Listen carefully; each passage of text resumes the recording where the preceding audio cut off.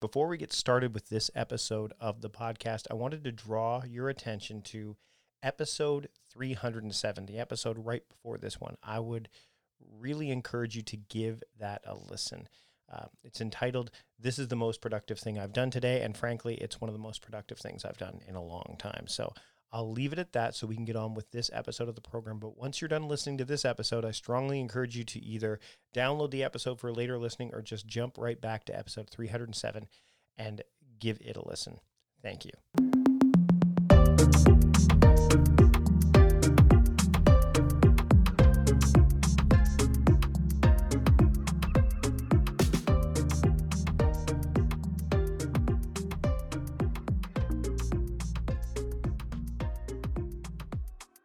I'd like to welcome Phil Simon to the Productivityist Podcast. Phil, thanks for joining me today. Mike, thanks for having me, bud. Let's talk about communication. Particularly, let's talk about Slack. Now, the last time I had you on the program, we talked about your book, Message Not Received. And now you're talking about, which is a broader strokes of communication, right? A broader element. And we talked about this just before we got on the program, and anyone who's followed my work for a while knows that I've gone the app route. I used to write for the Next Web, Cult of Mac, all that. I was focused on apps, and then I went to a broader perspective of productivity. And then I don't necessarily focus on apps. You've gone the other way with this thing, where you're talking about the broader strokes, and now you've gone to Slack. So what was the reasoning for going from, let's talk about it in a broader sense, and now let's hone in on an app, in this case, Slack? Yeah. Well, at a high level, I still think that Message Not Received holds up, right? We use too much jargon. We use too much email. Mm-hmm. And that begs the question, what do we use to replace it? And Message Not Received, they actually mentioned Slack in the book. Yep. But it was about just this general suite of tools. And I'd argue that Slack is certainly one of the most popular replacements for email, but it really can do so much more. And as I started as a college professor, my first year, I used WordPress, I used Google Forms, Dropbox, a bunch of tools, but they weren't terribly integrated. With Slack, I said, why don't I give this a shot? And importantly, I could compel students to use it. I could say, I'm not responding to email, I'm not responding to the learning management system, we're only doing Slack. And it just took off, became so much more than an email replacement. My forward led to reaching out to a publisher, and 18 months after the email, I get a response with, "Sorry, I dropped the ball, but ellipsis, still want to do the book." And I said, "Hells yeah."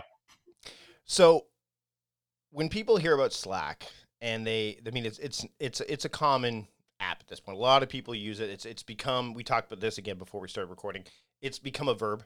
Let's Slack. It's become a ubiquitous term, especially in the world of startups, tech, in office communication, because there's a lot of, it's replaced other things that IM was being used for, other IM platforms. But like any tool, when people get it, they either try to dive into it and do everything it can do, right?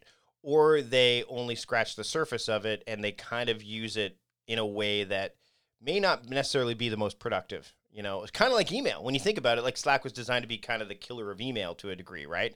And then email became, and we've talked about this before, the idea of emails that say, "Hey, thank you," instead of like just those quick emails that are like, "Oh, geez, come on, you just loaded my inbox again with something kind of useless."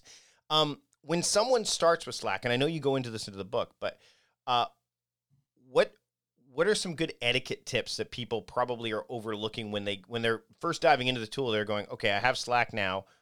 Now what?" Yeah. Well, there are a bunch of tips in the book, Mike, but one of my favorites is read the room.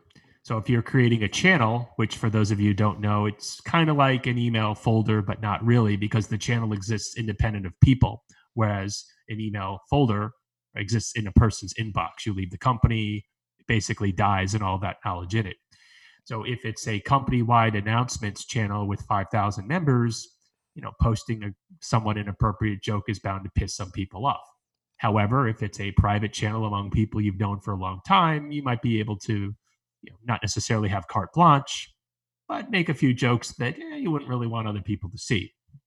But you're right. A lot of people know very little about Slack, and they use just a small piece of the functionality. I'm sure you've heard of the power law, the Pareto rule, right? Which actually talked to one of the guys on the Zoom for Dummies book, which we'll talk about at a later point. But for the most part, it's something like 37% of the people use 20% of the use 80% of the functionality. But there are power users there like you and like me. And I said, there's so much more you can do here. Mm-hmm. And that was just as a college professor. Once I dug into Slack's enterprise grid, my God, this could have been an 800-page book. They have really added a lot of functionality to make it a true unified communication tool. And then when you throw in apps like Zoom and Dropbox and Pocket and a million others, it becomes so much more than email. One of my biggest pet peeves, and I write about this in the book, is when people call it email 2.0. That's like saying, to quote the comedian Gary Goldman, my Lexus convertible is a cup holder. It'll do that. It can do a few other things. I've never heard that before. Gary Goldman's great. He's the guy that did the states, right? The one where it's like the different abbreviations, states, the abbreviations, yep. The postal abbreviations for the states. That's such a good bit. Fun fact, I actually interviewed him for Huffington Post, and when he played in Phoenix, I got a chance to meet him. But yeah, I have a man crush on him. He is brilliant. Doesn't he? He has a great. He's got a great special too, because he has some where he talks about, is it depression? I think. Yes, the Great Depression. Right. And he was in the Joker movie, I think, as well, if I remember correctly. Oh, was he? I didn't see that. Yeah, I think he was in the Joker movie. So let's actually use this as a good cutoff, because Slack, we got diverted there for a second.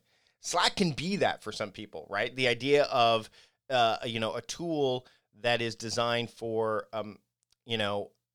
how I've used it always is, at its core is, this is for internal communication. Email is for external communication, largely, right? So when I want to talk to my team members, we're going to use Slack. Whereas if I'm talking to other people, I'm going to be using email. And then there's a bridge, right? There's going to be some bridging there. But it can be how do you keep Slack from kind of going off the rails and becoming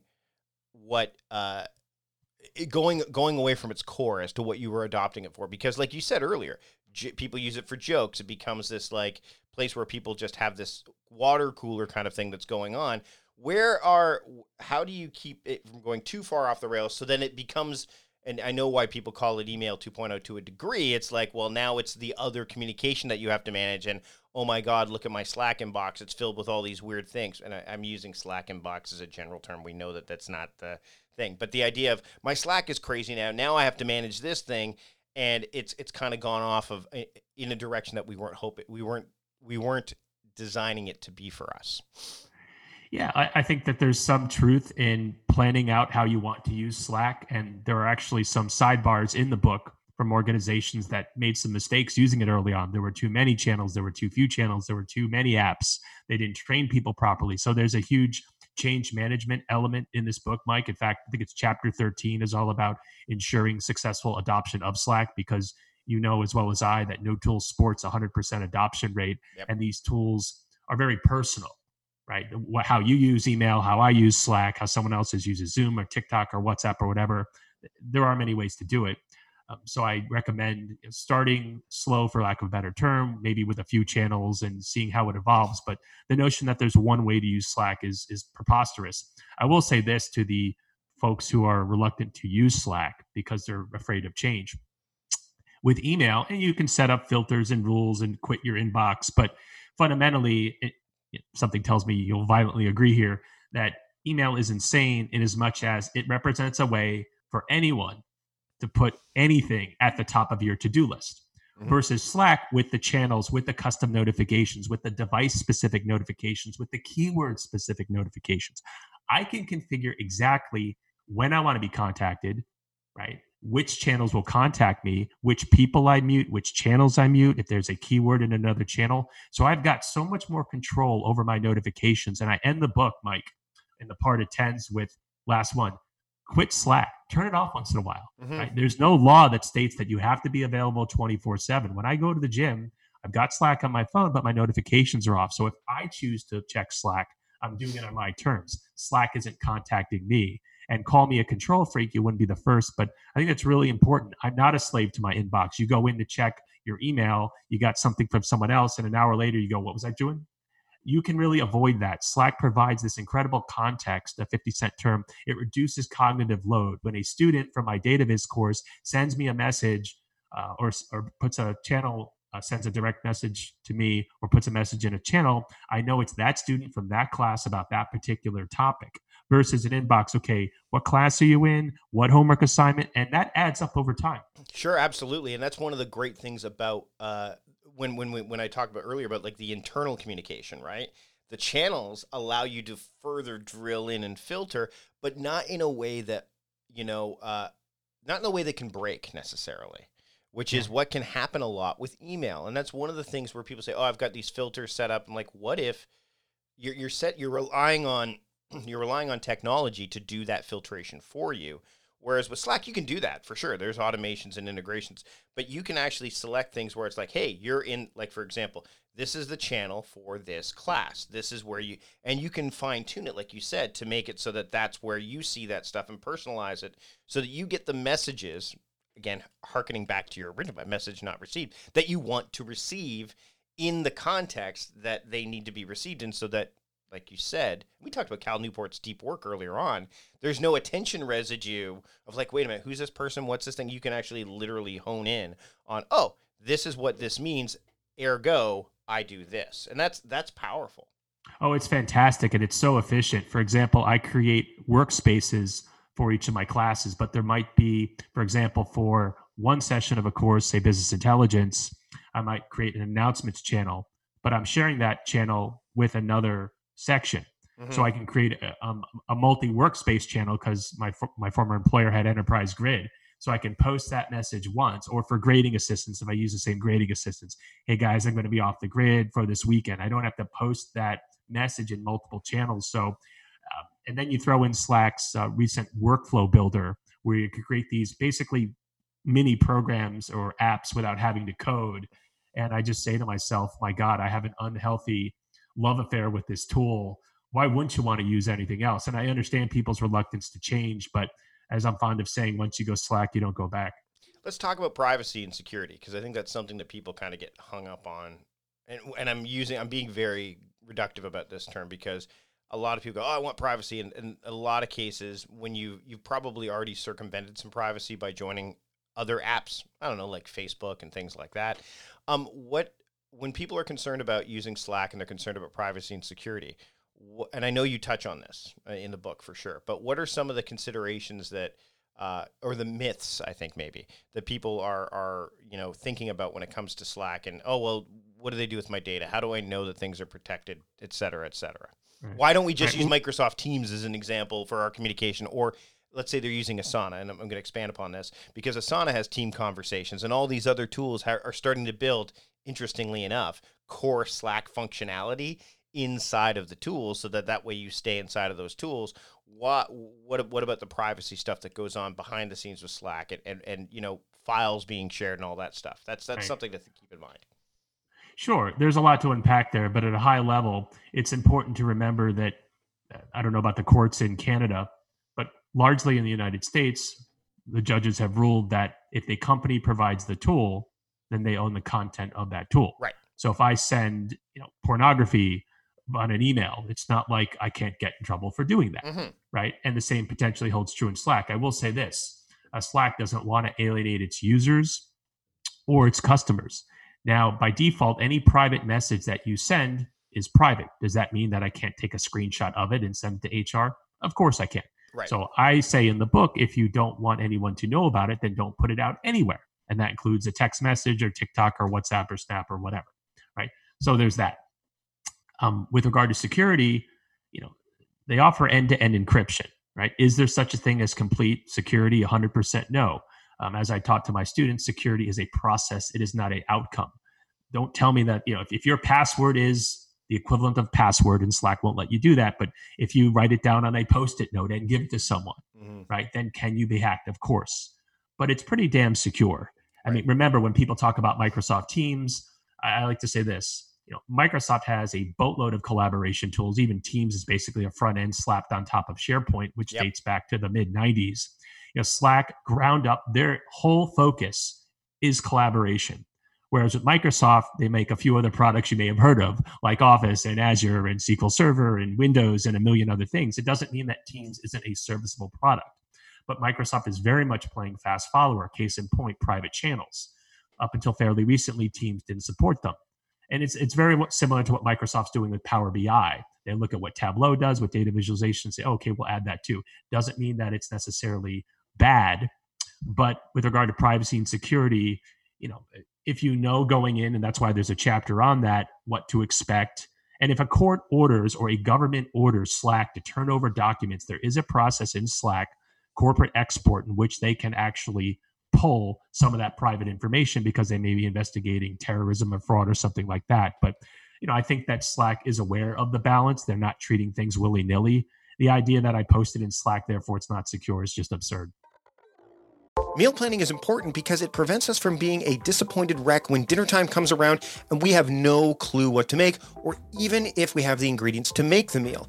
It's a time and a money saver, but most importantly, it frees up valuable brain space. Creating a meal plan prepares us for the week to come and gives us peace of mind that we're organized and can feed ourselves and our family. That's why I do it, and that's why Plan to Eat helps me do it. Your subscription includes access to the Plan to Eat website and fully featured mobile apps on iOS and Android. And Plan to Eat gives you the tools to clip and organize recipes from any website, the ones your family loves and that fit your dietary preferences and needs. And you can create a meal plan around your schedule. Then what happens is the Plan to Eat software automatically creates an organized shopping list based on your plan. So sign up for your free trial at plantoeat.com/timecrafting. That's plantoeat.com/timecrafting. The coupon will be automatically applied to your account and can be used when you're ready to subscribe. It's valid for new customers only. Give Plan to Eat a try today. All right, we're going to take a break from the conversation to talk about one of my favorite tools, and that tool is Text Expander. Text Expander is something I've been using for a long time, and what it allows you to do is do anything that you type repetitively, be it some kind of email response that you might be doing or any kind of text really, and put them into snippets. And these snippets allow you to kind of save time because you just have to type in a couple of keystrokes that you determine, and those snippets show up for you wherever you want them to show up.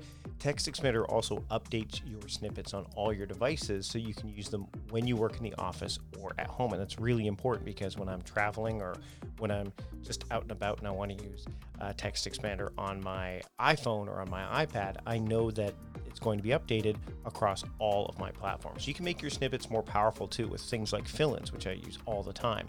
Pop-ups, again, another useful feature, and more so that your messages are customized instead of just boilerplate text. So for example, when I want to let a podcast guest know that we can line something up for a future date, I can use a pop-up or fill-in to indicate what that date might be. That's a good example of how I use Text Expander.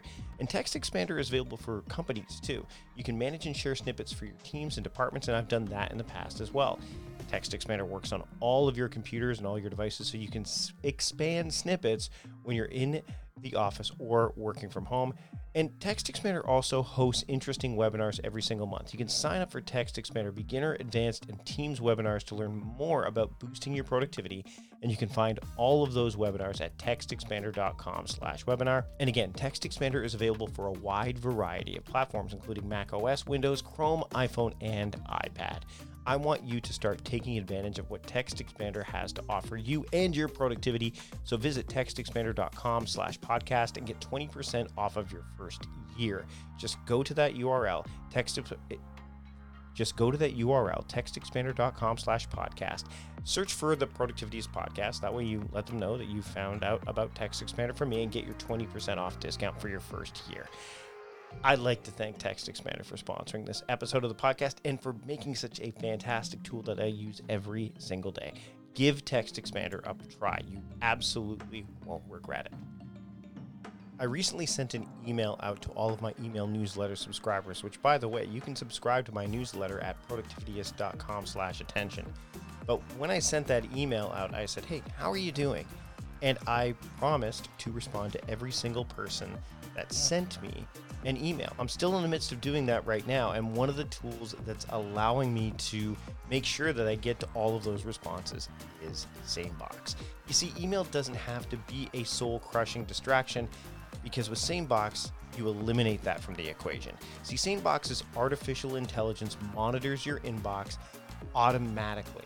So any of that crazy email that you don't want, it's moved to your Sane Later folder. And then all that's left is the important stuff and really the knowledge and the happiness to know that that stuff's been taken care of for the time being. Now, if you know how email folders work, then you know how SaneBox works. You can find an email in the wrong folder, just move it to the right one, and then SaneBox will learn that that's where that email needs to go. There's nothing to learn. There's nothing to install. SaneBox works directly with every single email server or service that has ever been created. And the features that SaneBox has to offer are something that I'm using, like I said, with this latest initiative. And I can use them for any other a regular email that I want to be sending. There's Sane reminders. There's Sane black hole for any of those unwanted emails that I never want to see again. Then they never come back to me. There are so many elements of what SaneBox has to offer that I use, and I know that you can get a lot out of what SaneBox has to offer as well. Sane reminders is one of those ones that I'm using right now with this email that I'm sending out to my subscribers when they email me. It pings me if someone hasn't replied to my email. So let's say I do send an email to someone and I want to get a response. I do this with coaching clients as well. Then I can get a notification from SaneBox and it'll tell me, hey, they haven't replied to your email by this date that you set. And then that way I can know how I want to respond to that. You can get a lot out of SaneBox, and I want you to start getting a lot out of SaneBox today. So get a free 2-week trial and a $25 credit by visiting sanebox.com/timecrafting today. That's sanebox.com/timecrafting. Do it now. Get SaneBox into your life and remove the insanity of an overflowing inbox today. During this episode, you're learning a lot about Slack and how valuable a tool it can be. I've been using Slack for a long time, but I've also been into learning for a long time. And the UCI Division of Continuing Education can get you into learning right away. The UCI Division of Continuing Education offers convenient, quality online education. And UCI is not new to online education either. They've been providing students with quality online courses for years in a way that you can learn on your own time online. There are a wide variety of courses and certifications that the UCI Division of Continuing Education can offer you, from business to leadership to IT, project management, law, human resources, and over 60 convenient certificates and specialized studies programs designed for the working professional. Online courses are taught by expert instructors with industry experience. They offer the flexibility and a real immersive online classroom experience, one in which you can even collaborate with your peers. Online courses allow busy working adults and busy working parents to take classes at their own time online. Continuing education is a phenomenal way to stay abreast of developments and best practices in your field, and you can gain the edge in your career or even launch a new business if you want, thanks to what the UCI Division of Continuing Education can offer you. They provide you the flexibility to stay on top of your game in your current role while you prepare to level up. So do you want to advance your career quickly? Well, with the UCI Division of Continuing Education, you can advance your career in as little as 6 months. But time is of the essence. Enrollment is open now for the summer quarter. Courses begin as early as June 22nd. So if you're interested in learning more about these programs as well, but you're kind of concerned about the cost, well, UCI has scholarship options for those that qualify. So visit ce.uci.edu/productivityist and then enter the promo code TIMECRAFTING to get 15% off of one course. That's ce.uci.edu/productivityist. Enter that promo code TIMECRAFTING and get 15% off of one course. Now, this offer is only valid until July 31st, 2020 at 11:59 p.m. And this discount is available for almost all of the certificate programs. The exceptions only include coding boot camps, international programs, teacher credentialing programs, and test prep courses. So what are you waiting for? Visit ce.uci.edu/productivityist, enter that promo code TIMECRAFTING, get your 15% off of one course